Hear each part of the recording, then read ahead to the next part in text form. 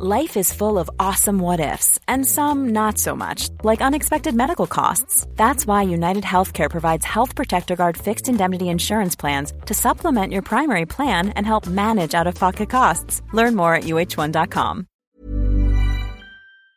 Deanna Wong turning the corner as setter, says Choco Mucho coach.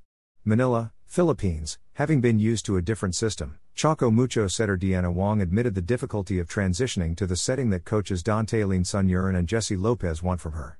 But, thanks to the patience of her coaches, Wong is starting to find her rhythm this 2023 PVL Second All-Filipino Conference, especially against Isled on Tuesday, November 7, when she logged her tournament high of 20 sets.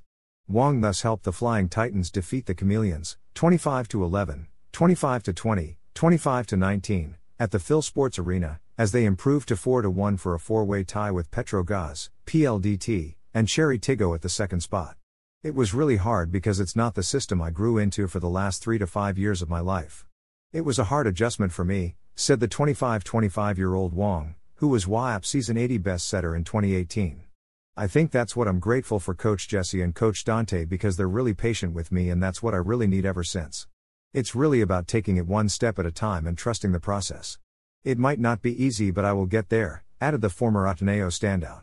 Choco Mucho assistant coach and former national team setter Jesse Lopez said that Wong's finally reaping the fruits of her labor, as what she's been training is now translating to the game.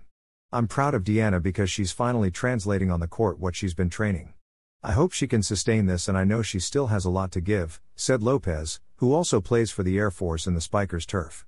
The kid's got the talent, but we still need to figure out how to develop her to the point that she no longer needs to be commanded by the coaches to buy into the system that we want. I can see that she's finally getting there. I think she's at 70 to 80%, and I know that she still has a lot to give, and I'm looking forward to that.